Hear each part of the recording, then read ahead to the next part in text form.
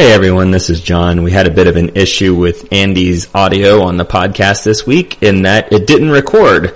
So what you're about to hear is the best I could possibly cobble together from our interview with our guest this week, sans Andy's audio, and I did my best to fill in the gaps where I could.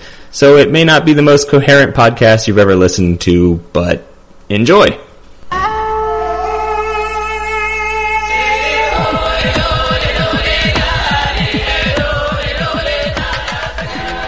Welcome back to our special series we're doing this summer. We're ranking all the seasons of Survivor, and we're bringing on guests to do so with us. This is, of course, the Purple Rock Survivor podcast. I'm John. My co-host is Andy.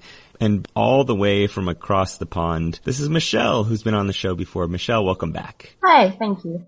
And thanks for coming across all those ponds for me. No problem. It's actually my internet that's doing it for me. I would never exert that much. Anyway, back on track here. So we're talking about 3 seasons tonight. Well, actually, I won't even spoil what the other 2 are because we're going to talk about Tocantins first. Michelle had this one ranked number 1 on her list. And Michelle, tell us why that is. It was one of the first ones that I had started watching, and I really enjoyed it. And I do have a soft spot for JT, so that probably made me a little biased. But it's just a good season. It's a good season throughout with some minor annoyances. Speaking of those minor annoyances, this was the first ever appearance of Coach, and also the only one that he was ever remotely tolerable. He was tolerable, but there were other appearances where he was okay for short periods of time. Let's hit on some of the high points of Coach from this season, because before we even get into the other highlights of the season, Coach, this was the season that he claimed he'd been abducted and almost boiled and or eaten by pygmies, which I feel like that's a plot from a Bugs Bunny cartoon that Coach just applied to his life somehow. But he still, to this day, claims that this was a true story. He also inexplicably claimed that when he got sent to Exile Island, he would not eat or drink while he was there, but knowing Coach, he probably did because he's full of shit. And then, of course, he casually claimed that he had played a game before where you have to throw things to break tiles before he ever went on Survivor. This was after a challenge where he had to break tiles, and they said, well, no one's ever had to do this before, and Coach raises his hand and casually says, I have, as if it's a totally normal thing to have done in his life. Maybe that's just how he renovates his bathroom. Oh, you know what? That's actually, I got a bathroom reno coming up. That's a good idea. I'm going to use that as my practice. Me and Coach are the only ones that have ever done this before we actually played on Survivor. I am Andy, and I would like to completely spoil this whole project by asking John if he has Tocantins ranked number 1 on his list. Oh, I'm not going to go ahead and spoil it yet. And plus, my rankings are very fluid. I actually have changed some of my rankings already based on the people that we've talked to. But I will say, yes, I am very, very big on this season. It definitely is in contention for me for the number 1 spot.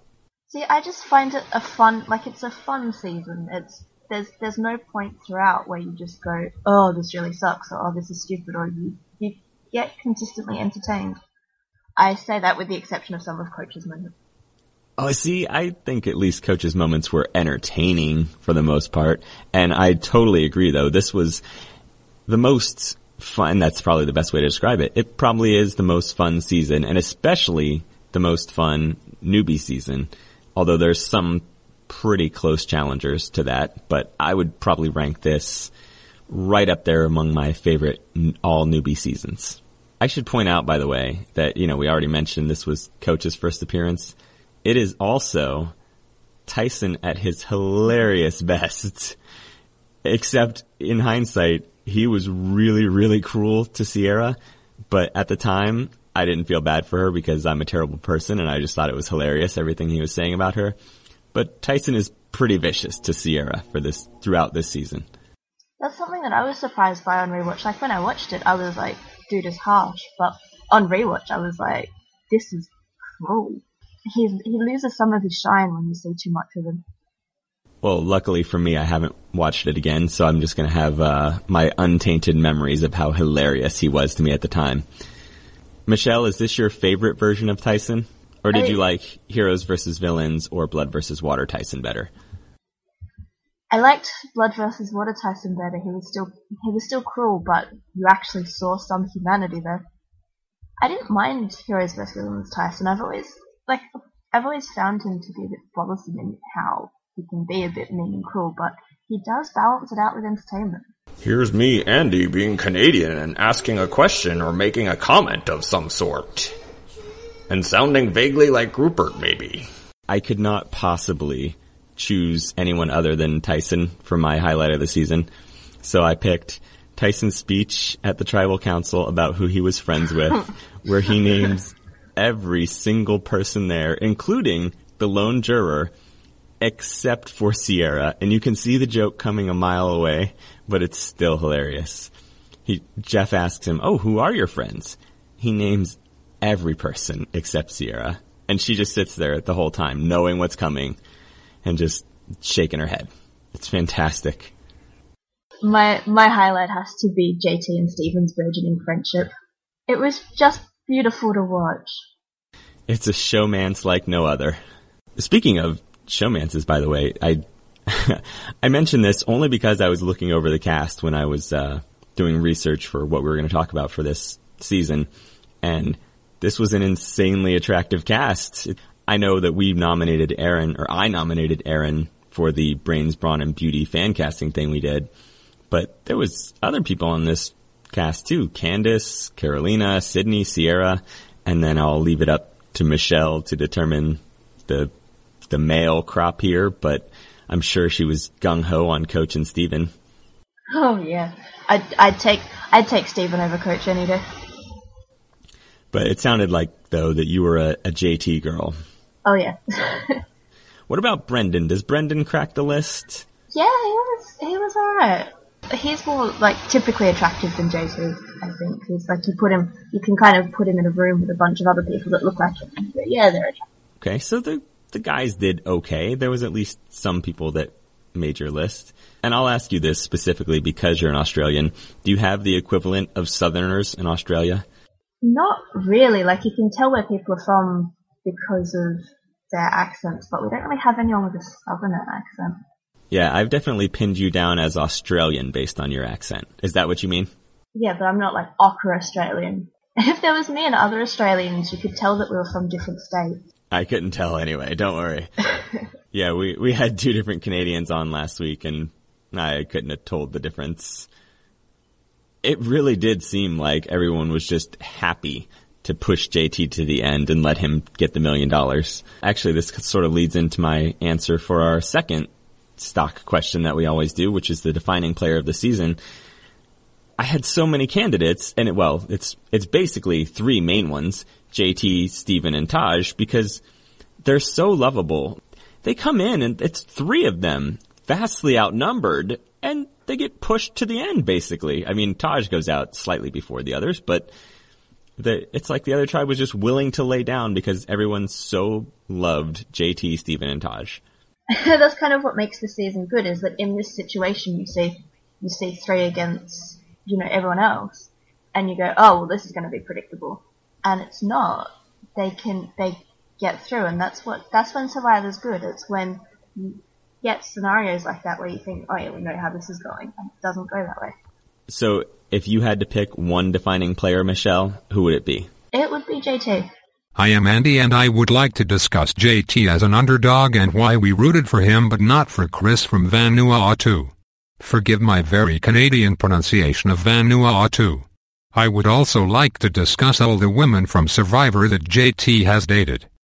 That's the thing, the underdog story works well when you like the people. If it was three people that we hated, and then they made it through, then it wouldn't be as good. But because they make the underdogs likable, that's why we fall for them. That's an excellent point, and something that we'll have to bring up when we discuss the next season, because the underdogs were far less likable. Oh yeah. Tocantins, I have to say, I didn't end up using this as the biggest highlight of the season, but the casting on this season is just amazing. I love so many of the players from this season. It kind of feels like they blew their load on great players in this season, and then just in later seasons, they were just tapped out. They didn't have as many good people to spread around. So then, what was the biggest flaw? Well, you know what I'm going to say. I'm going to say the amount of time devoted to Coach. Really? Oh, you guys are so down on the Coach thing. They just pushed it too hard. That's true. But if you're going to have Coach, this is the version of Coach that I'd prefer. Like, to me, I could actually stand to watch him on my screen. I found him vaguely amusing. I never got that feeling again in his later appearances. It got so boring. Like, when we were watching him on Exile Island, for example, they just devoted so much time to just us basking in the coachness of it all. And it just got boring. Like, he's entertaining to a point, but then when you're just forced it in and you just have to watch him be Coach, it just gets boring. The gimmick runs dry. But I mean, again, you do get the payoff of Coach's assistant coach coming as his loved one. Yeah, he provided good entertainment. I am Andy and I agree with Michelle about Coach being the biggest flaw. Well, you guys are both wrong. The biggest flaw of the season is that Tyson went home too early. The only reason it's not a bigger flaw is that the rest of the cast was so good that it wasn't quite as devastating to have Tyson go home as early as he did. So let's move on to the next season, because I sort of teased it earlier. Michelle had this season ranked number 8, and to be fair, she only ranked 14 seasons, so that's why she ends up talking about it. But hilariously, this is the highest that One World was ranked, and I think it's only really there because Michelle hated some other seasons that she'd seen more than this one. Michelle, you want to justify your ranking for this season? The season has one of the things I most enjoy about Survivor and the thing that I least enjoy about Survivor. So it had something, whereas the other seasons that I ranked below it they're just pools of nothingness in my mind. They were just so boring or so bad that, whereas this season at least had something. And what was that memorable something? That memorable something was Kim. Oh, good. I was worried you were going to say Colton. In my notes to one of the questions, instead of explaining Colton, I've just written, Say no more. That says it all. But yeah, I mean, just Kim's power play, how she seems to seamlessly play the game, and for a first timer, and for a female, it was good to watch. So, a couple notes about this season before we get on to our questions about it. This was the first time that a tribe ever willingly gave up immunity without being offered something in return. I'm throwing in that caveat there because we'll discuss eventually another season where it happens. Spoiler, it's Fiji. And that was insane. That was just something we had never seen before. It was also, speaking of things we've never seen before, the first season, and only so far, with an all-female Final 3. So, yay girl power. I am Andy and I would like to dispute that claim by pointing out that Micronesia had an all-female Final 3. Don't you love my Canadian accent? Oh, but there was an actual Final 3 here, not a... Sorry, I should clarify. Yes. Final 3 at Final Tribal Council were all women. Yes, and actually the Final 5 here were all women, and most of them, as an aside, pretty hot. And in general, pretty hot cast for both the guys and the ladies. I'll let you go ahead and second that opinion, Michelle. Yeah, I mean, to be honest, with all the guys and the ladies, I like the ladies. Obviously, I prefer the men, but there were some good-looking ladies. There was good-looking people on both sides, and... I am Andy and I would like to comment on the sexual attractiveness of Tarzan. Aww. He was the one I had ranked number 1. What, not Troyzan? Oh, it was a toss-up there for a while. And Leaf made his run too, but in the end, I'm a Jay Byers man all the way. So, actually this wasn't a first, but they had challenges where players had to essentially do the challenge and play the role of host themselves. And it didn't occur to me until I was, doing my research for this season. Do you guys think that Probst that was his sick day? He called in sick to work, or he was hungover or something? Because it never occurred to me before that the reason they did that was, Probst is vomiting in a hotel room and he's trying to button up his blue shirt and get to work, and they're like, no, it's cool, don't worry about it, we'll figure something out. Perhaps he realized that this cast was awful and he was trying to avoid them. Ha ha ha. I am Andy and I make jokes. That's what I was thinking. He just was like, no, I don't feel like being around these people. I mean, that could be. This was the season where he said that it had two of the people with the lowest IQs that he'd seen on. Yes, so that's what I was just about to hit on. He pretty much confirmed, I thought he pretty much confirmed it in one of his recent interviews. It seems very likely that this is the season that he was talking about with the two low IQ players. He was on an interview with Chuck Klosterman. You can find it on the internet somewhere. I'm sure someone has transcribed it because there are other Survivor nerds on the internet. But he said that there were two very low IQ players in this game that he thought might struggle later in life. We have speculated several times on this show as to who the two are, and I think there's a near universal consensus that Leaf is one of those two. That's what I assumed the consensus was. Okay, and so the second one we're guessing is Kat? I don't know, there's something about Kat that kind of makes me think that she could, there's something in there. There certainly is, but the question is it working?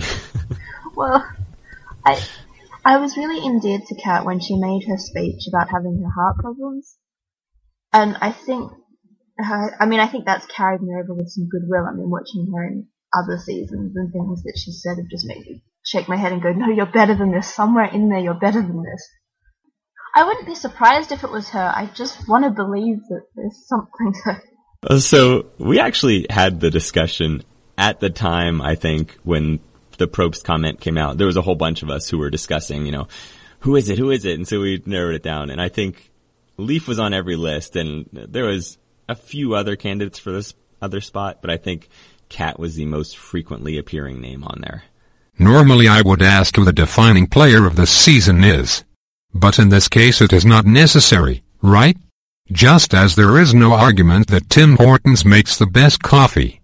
Yeah, we don't even need to discuss the defining player of the season because it's Kim. For the most part, not a stellar cast in any other area except for beauty, which they shine in.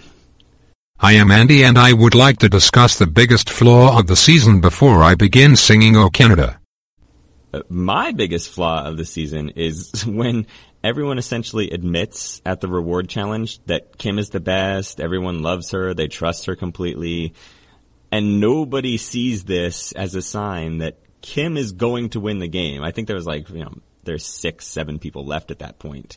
And that should be a big red flag to everyone else in the game. Like, oh, we don't want to take Kim to the end because she will beat all of us. We're all admitting publicly we like Kim the most. We would vote for her.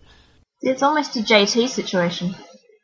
Another flaw I had was when they mixed tribes. The New Solani tribe was one of those ones where it's like, yep, they're going to win most of the challenges, and yep, they did.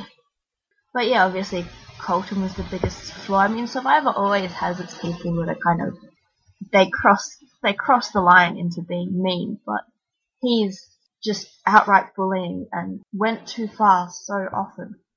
Well, it's funny that we're discussing this right after Tocantins, where I said that, I laughed even though Tyson was being cruel. I didn't laugh at the way Colton was being cruel. It wasn't funny, it was just mean, and to people who, at least from what we could observe, totally didn't do anything to deserve the treatment that they got from him. Don't forget that Colton told Christina to walk into the ocean and drown. Saying such a thing in Canada would get you deported. And there have been times when Tyson has come very close to saying that about people. But when Colton said it, you just go, no, they shouldn't, this is the time when you stop and you go, no, this isn't okay. We don't want to be showing this to the general public. But at least Alicia got some form of comeuppance when Colton kept the idol. Because, I mean, she was just as bad and she was egging him on, and then it got her nowhere because he didn't give her the idol. That was a small victory. Yeah, he's laying there like, oh, my tummy, I gotta go. And they're like, what are you gonna do with your idol? I'm just gonna hold on to this. And off he goes, holding an idol. My computerized Andy voice is getting tired in more ways than one. Let's wrap this thing up. Yeah, let's close this out. So Michelle had this ranked 12th out of the 14 on her list, and she's only getting to discuss this one because we've already discussed the two that she had ranked lower than this. So, Michelle, tell us why exactly South Pacific is so terrible. Everything about it. No, it's not everything about it was terrible. Most things. You're almost right. It's most things. The cast wasn't great. Redemption Island, and the general bullying that went on, and just people weren't good at Survivor. That's basically what it was. Like, it's not. In what specific way? In strategy? But I mean, there were some good strategy moments, but you know how you see some seasons and you see them like, okay, this person's thought the strategy through, and okay, this is kind of unpredictable, but in a good way. In this season, I mean, you had Ozzy and Coach. They clearly had their strategies and tried to push their strategies through, but most other people were just forgettable, and it's kind of not a boring season because there was bad stuff to it. It was boring. Yeah. No, I concur with that one. Yeah, like there were some good things where you go, okay, more moments like this, and you can kind of piece together a half decent season of Survivor. But just the combination of the casting, the strategy, and how everything worked together, it just didn't work. The overlooked thing here about Redemption Island on this season is Ozzy was voted out 3 times. He could have won this season despite being voted out twice. How ridiculous would that have been? The one thing about Redemption Island I will give it is that Ozzy's strategy of volunteering to be voted out. That was at least a moment of, like, Survivor strategy. Let's please discuss a little more about this terrible season, John. So I have some fun notes about this season before we go on. First of all, the internet rumors, which are always the most trustworthy things, is that the initial offer was to Ethan and Jenna to take the returnee spots. I think I've mentioned this elsewhere, but they refused. And Shane was supposedly considered for the Ozzy spot once they decided on Coach. But for reasons that nobody knows or cares about, they went with Ozzy instead. But perhaps the most fun trivia that I found about this season, this was the 4th straight season that they filmed in Samoa. Every single one of those seasons was won by a woman. It went Natalie, Sandra, Kim, Sophie. Well done, ladies. That is a piece of trivia. Oh, and Sophie is also only the 2nd new player to beat a returning player. She joins Danny Boatwright, who did it first, which then makes Danny Boatwright better than Chris from Vanuatu. I am Andy, and I would like to discuss the biggest flaw of the season before I begin singing O Canada. Terrible, terrible casting. They had, like we said, the 2 awful returnees, but we also had the introduction of Brandon Hance, which was terrible. The only semi-salvageable names that I could come up with from this cast that I was like, oh, I didn't mind them so much, were Cochran, Dawn, Jim, and Sophie. That's the best I could do. And keep in mind, Dawn had a nervous breakdown on like the 3rd or 4th day. Right, but I at least remember Dawn as the crazy, jacked Mormon mom. She was at least interesting. Well, I do have to give Brandon credit for the fact that he made a credible argument and he turned to Cochran and he defended Cochran. Like, that at least in all the other Brandon crap, there's at least that one little moment where Brandon was a good guy. See, the biggest flaw was that there was just a combination of bad things.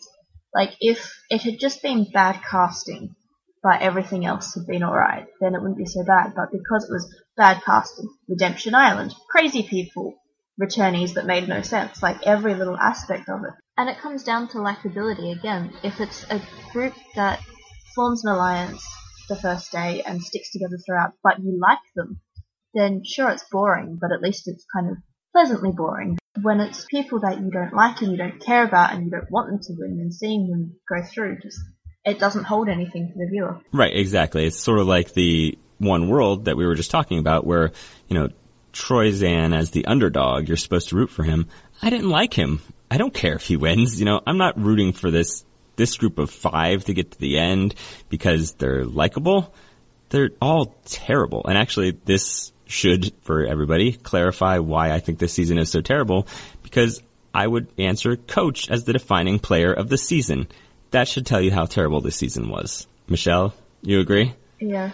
And sadly, I think he probably played, it's at least a 1A, 1B situation, the best game along with Sophie. Michelle, any final opinions on South Pacific? Not really. This is going to be in contention for the bottom. Actually, spoiler alert, Nicaragua is last on my list, no matter what anybody says. But this is in close contention for next to last. I mean, if you were a really big fan of certain aspects of Coach, then maybe you would enjoy it, but... Well, he actually could have taken a cue from Tyson, who people thought was just the court jester type.